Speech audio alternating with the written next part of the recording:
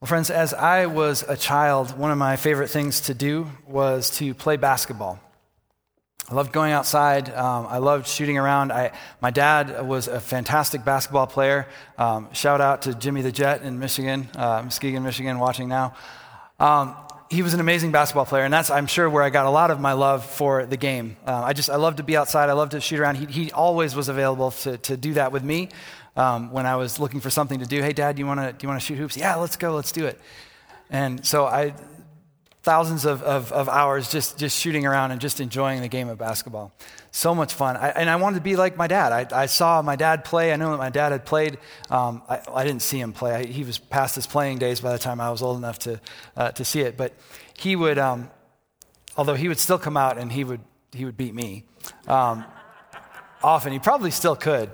He was famous for doing that at his school. He was a principal at an elementary school, and he would go with the kids at recess, and he'd come out in his coat and tie, and he'd kind of pretend like he didn't know what he was doing. Oh, is this a bat? What do you do with? You put this in like that? Is that?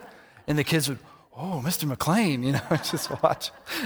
Is that how you do it? You do like that? I wonder how many, are you supposed to just keep making them? Is that what and he'd just sit there one after the next in his coat and tie, just one after the next, and he'd never miss. In fact, when we were kids, we had to change the rules of the games that we would play because he was so good at them. He was so good at shooting. Eventually we'd say, okay, Dad, after you make 5 in a row, you got to take like 3 steps back, and you got to shoot a 3 because we can't keep up. But that's where I got my love of basketball, is from watching my dad play, and I loved to play, and it was so much fun. And growing up, my dad coached the Y team that I was on, and that was a lot of fun to play at the YFCA as a kid. And so when I got to high school, I was excited to just continue playing and to enjoy that team sport. But when I got to high school, I realized that some other people had been practicing basketball too.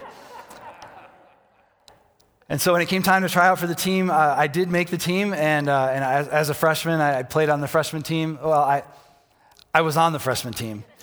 I practiced with the freshman team. I didn't play a whole lot with the freshman team. And I realized that was a difficult realization, because here's something that I loved. I tried really hard at it, but I just didn't have what it took to be on the team. Have you ever been a part of a situation like that? Have you ever been on, maybe it was a team sport that you just didn't quite, I spent a lot of time on the bench. And maybe you've had that same experience. Maybe you've had a different experience where you're just even like on the playground as a kid, and you're choosing teams for dodgeball or tag or Red Rover, I don't even know, whatever the games are that you played as a kid.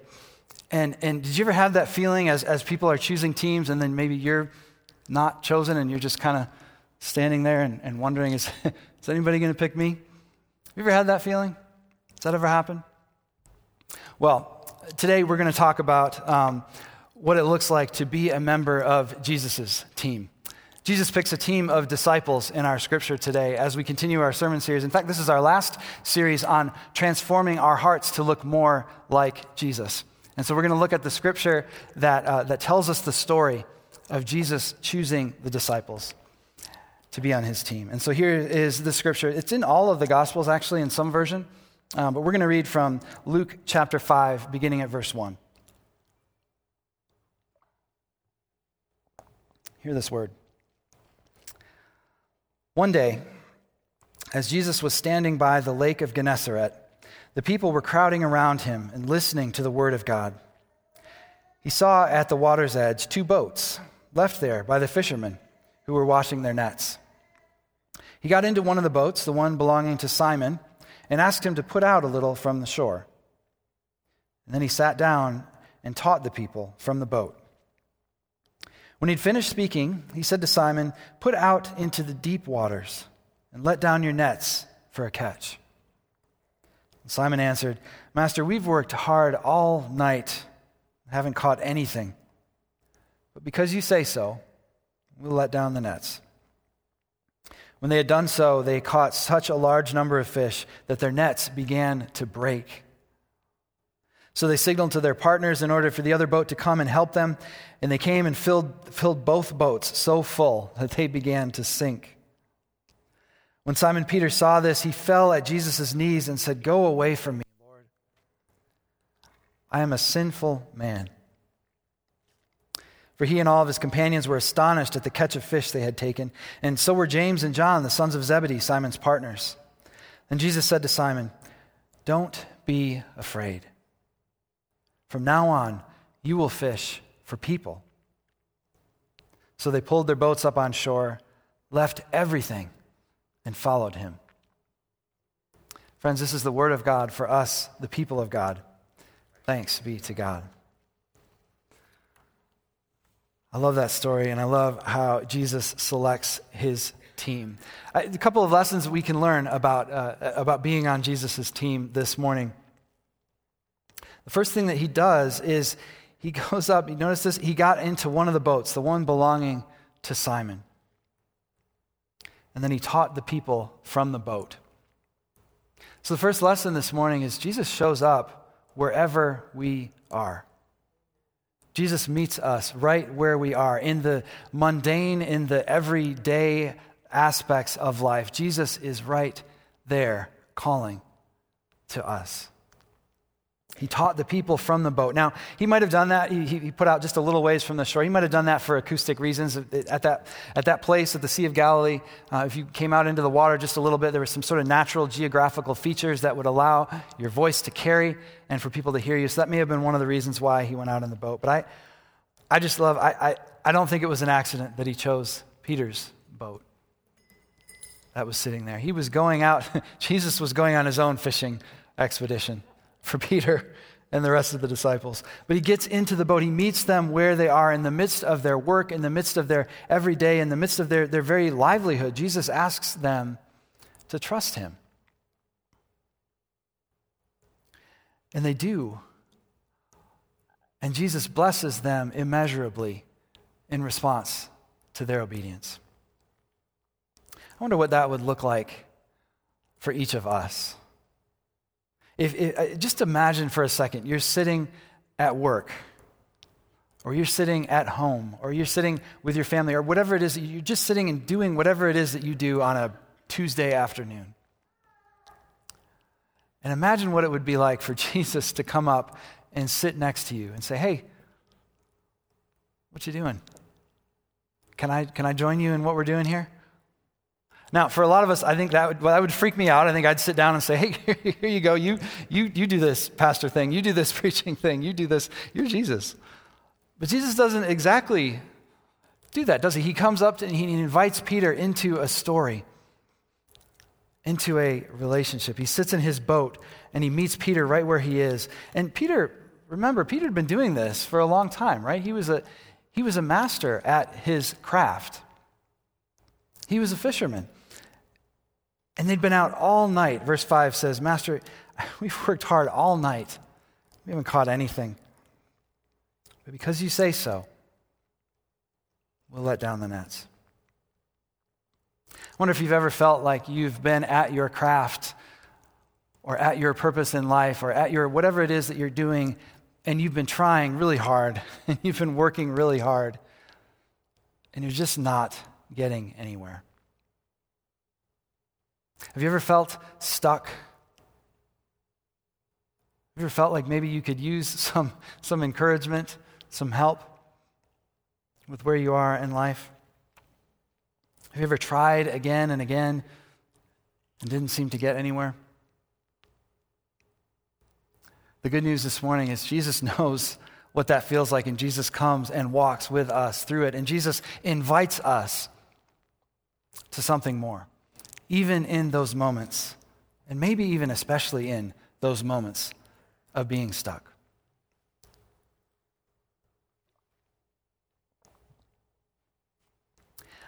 I've shared some of this story with you before, but I can't help but every time I hear this scripture, remembering sort of my own call to ministry and how that got started. So forgive me if you've heard it before, but I just had to share this morning.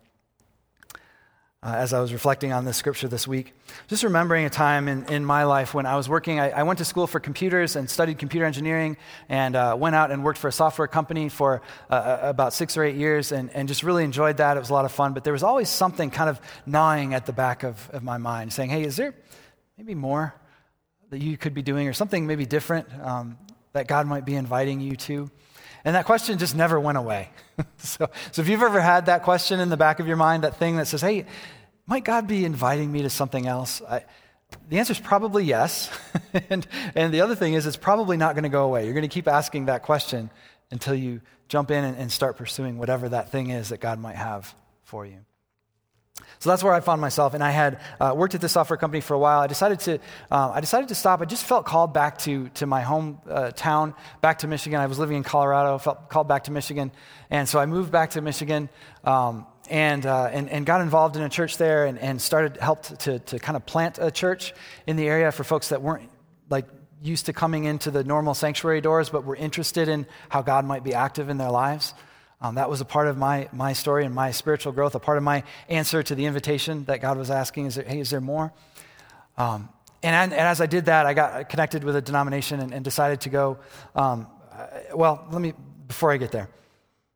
I was working at the time, and I was helping with this church plant, and I was really excited by what God was doing in the lives of the people of this church that we had started, this new forming community of Jesus followers, and was having a lot of fun with that, much more than I was having with my sort of 9-to-5 everyday job. And I just remember getting to a point where I was so frustrated because I'm having fun doing this other thing that doesn't pay anything and doesn't, but yet I've got this job. I've got bills to pay, right? I've got things that I need to care for and take care of.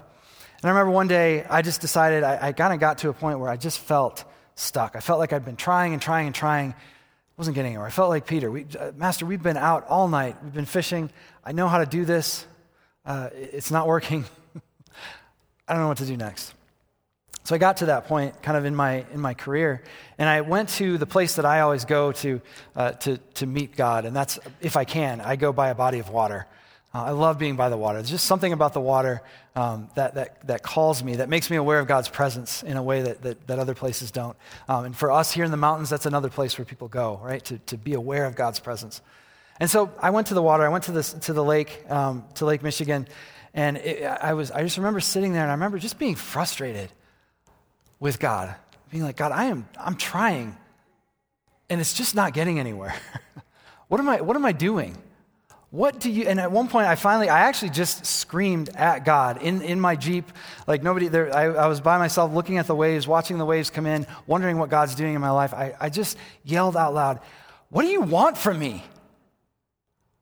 Have you ever felt like that? Have you ever asked God that question? What do you want from me? And as I did that, as I asked that question, out of the corner of my eye, I saw some guys on the side of the shore, casting a fishing line into the water. And I was like, no, no. Because what came to mind was this passage of the disciples listening to Jesus' teaching, this passage of the disciples following along the sea, listening to Jesus' teaching, and Jesus inviting them, hey, come with me. You're tired, you're frustrated, you're annoyed. Hey, I've got something else. Come try this. We are going to be fishers of people. And I still, to this day, I laugh because I'm like, it seems so like, I don't know. Like that is my call story. Like I remembered this story from Luke. And I remember Jesus saying that to the disciples as I saw these people casting the lines. And I wish that I could say that I right there and then I got up and I quit my job and I went to seminary and I became a pastor. But I didn't do that. I didn't follow quite the way that the disciples did. Instead, I decided to take a class in seminary online first, just kind of dip my toe in, see what happens here. Let's take this slow, God. I think I heard you saying that, but that's crazy. So I know I'm just gonna put my toe in here and see how you respond. And so that's what I did. But God was faithful. God was faithful in that. And God was faithful to send me to seminary where I just grew in my faith and in my understanding of who God is and in my desire to share God's goodness with the world. And here I am now, 15 years later or so from that moment when I was standing at the side of the lake and watched those guys casting those fishing lines into the sea. You never know. When you ask God, what do you want from me? Be careful. Because you don't know how God might respond. And sometimes I think if God showed us the whole plan, we might like step back and go, "Ooh, no, no thanks, that's okay. I'm good. I know I'm frustrated. I'm just gonna put my head down and keep catching fish." It's tempting. But I think this lesson from Luke's gospel this morning invites us to something new. I think it invites us to an abundance that God offers all of us, that God is continually calling us to, that Jesus is asking us to be available to, how God is working in the world. And so when you are feeling stuck, when you are feeling frustrated, I invite you to just take a moment and sit and listen and see if there just might be an invitation there from God. See if Jesus might be actually sitting next to you in your frustration and in your stuckness, offering a way out, offering to walk with you and to show you something even more abundant. And so for Peter, what it looked like was he said, "God, I'm frustrated. We've done this all night, but you say so. You say so, Lord, so I'll let out the nets." And they caught more fish than they could handle. Their boat was sinking. They had to call their partners over. That boat was sinking. And here's Peter's response. This is kind of interesting. When Simon Peter saw this, verse 8, he fell at Jesus' knees and said, "Go away from me, Lord. I'm a sinful man." That's kind of a weird response to like the best catch of fish in your life, isn't it? Go away from me. But it's not an unlikely response when we look at the ways that God calls and invites people throughout Scripture. Right? From a burning bush, God invited Moses to set his people free, and Moses was like, whoa, no, not me. Like, I can't. How about my brother? He speaks way better than me. Right? Jeremiah, one of the most impactful prophets in the Old Testament. Same thing. No, God, I am a sinner. You don't need me. And yet the angel touches his tongue and says, no, I've got a message for you to go give to my people. So I think this is not an uncommon response to God's invitation to more, is to say, whoa, I'm not worthy of that. One of the reasons Peter might feel unworthy as well, though, is that Peter is a fisherman. And we know from about family businesses in those days, it's probably likely that Peter had been a fisherman for a couple of generations. That's what you did in Jesus' time. You just took on the family business. If, and this is an important if you weren't, as a young man, if you weren't good enough in rabbinical school, then you took on the family business. See, what you would do first is go and study, and you would study Scripture as a little boy, and as being in the temple, you would follow your rabbi, and your rabbi would teach you everything about Scripture, and following the rabbi, you would memorize Scripture, you would memorize the ways of following in your rabbi's footsteps. And if you were good enough at that, if you were good enough at memorizing that Scripture, if you're good enough at following those laws, your rabbi would say, come and follow me. And if not, if you didn't get that invitation, come and follow me, then you would go and do whatever else. You would probably go back and work your family's trade. And so it's likely that this is what Peter might have experienced as a young boy growing up in the temple. He had tried to be in rabbinical school. He had tried to follow in the steps of his rabbi, his teacher, and was told, hey, great job, but we're going to let you sit the bench on this one. Why don't you go join your family business? And so Peter was told that he was not good enough. Peter was just a bench warmer. And so he went back to fishing. And there's nothing wrong with fishing. It was a good lifestyle. It made a good lifestyle for people in Jesus' time. There were plenty of fish. There were plenty of people who wanted to eat fish, especially in that region. And so there was always work. And it was good work, and it was honorable work, and it was following in his family's footsteps. But there was something in doing that was also letting go of the idea that I can be one of the best rabbi followers out there. Peter didn't get a chance to do that. And yet Jesus shows up. Jesus does life with Peter and the disciples. Jesus meets Peter in the midst of his everyday. Jesus meets Peter on the boat when he's fishing. And Jesus says, hey, follow me. What Jesus is saying in that moment is, Peter, you are good enough. Peter, you have got what it takes to follow me, to be in my footsteps, to follow in the footsteps of the master teacher. You have got what it takes. You are good enough. You don't have to do anything else. Just as you are good enough to follow me. Friends, there are no bench warmers on Jesus' team.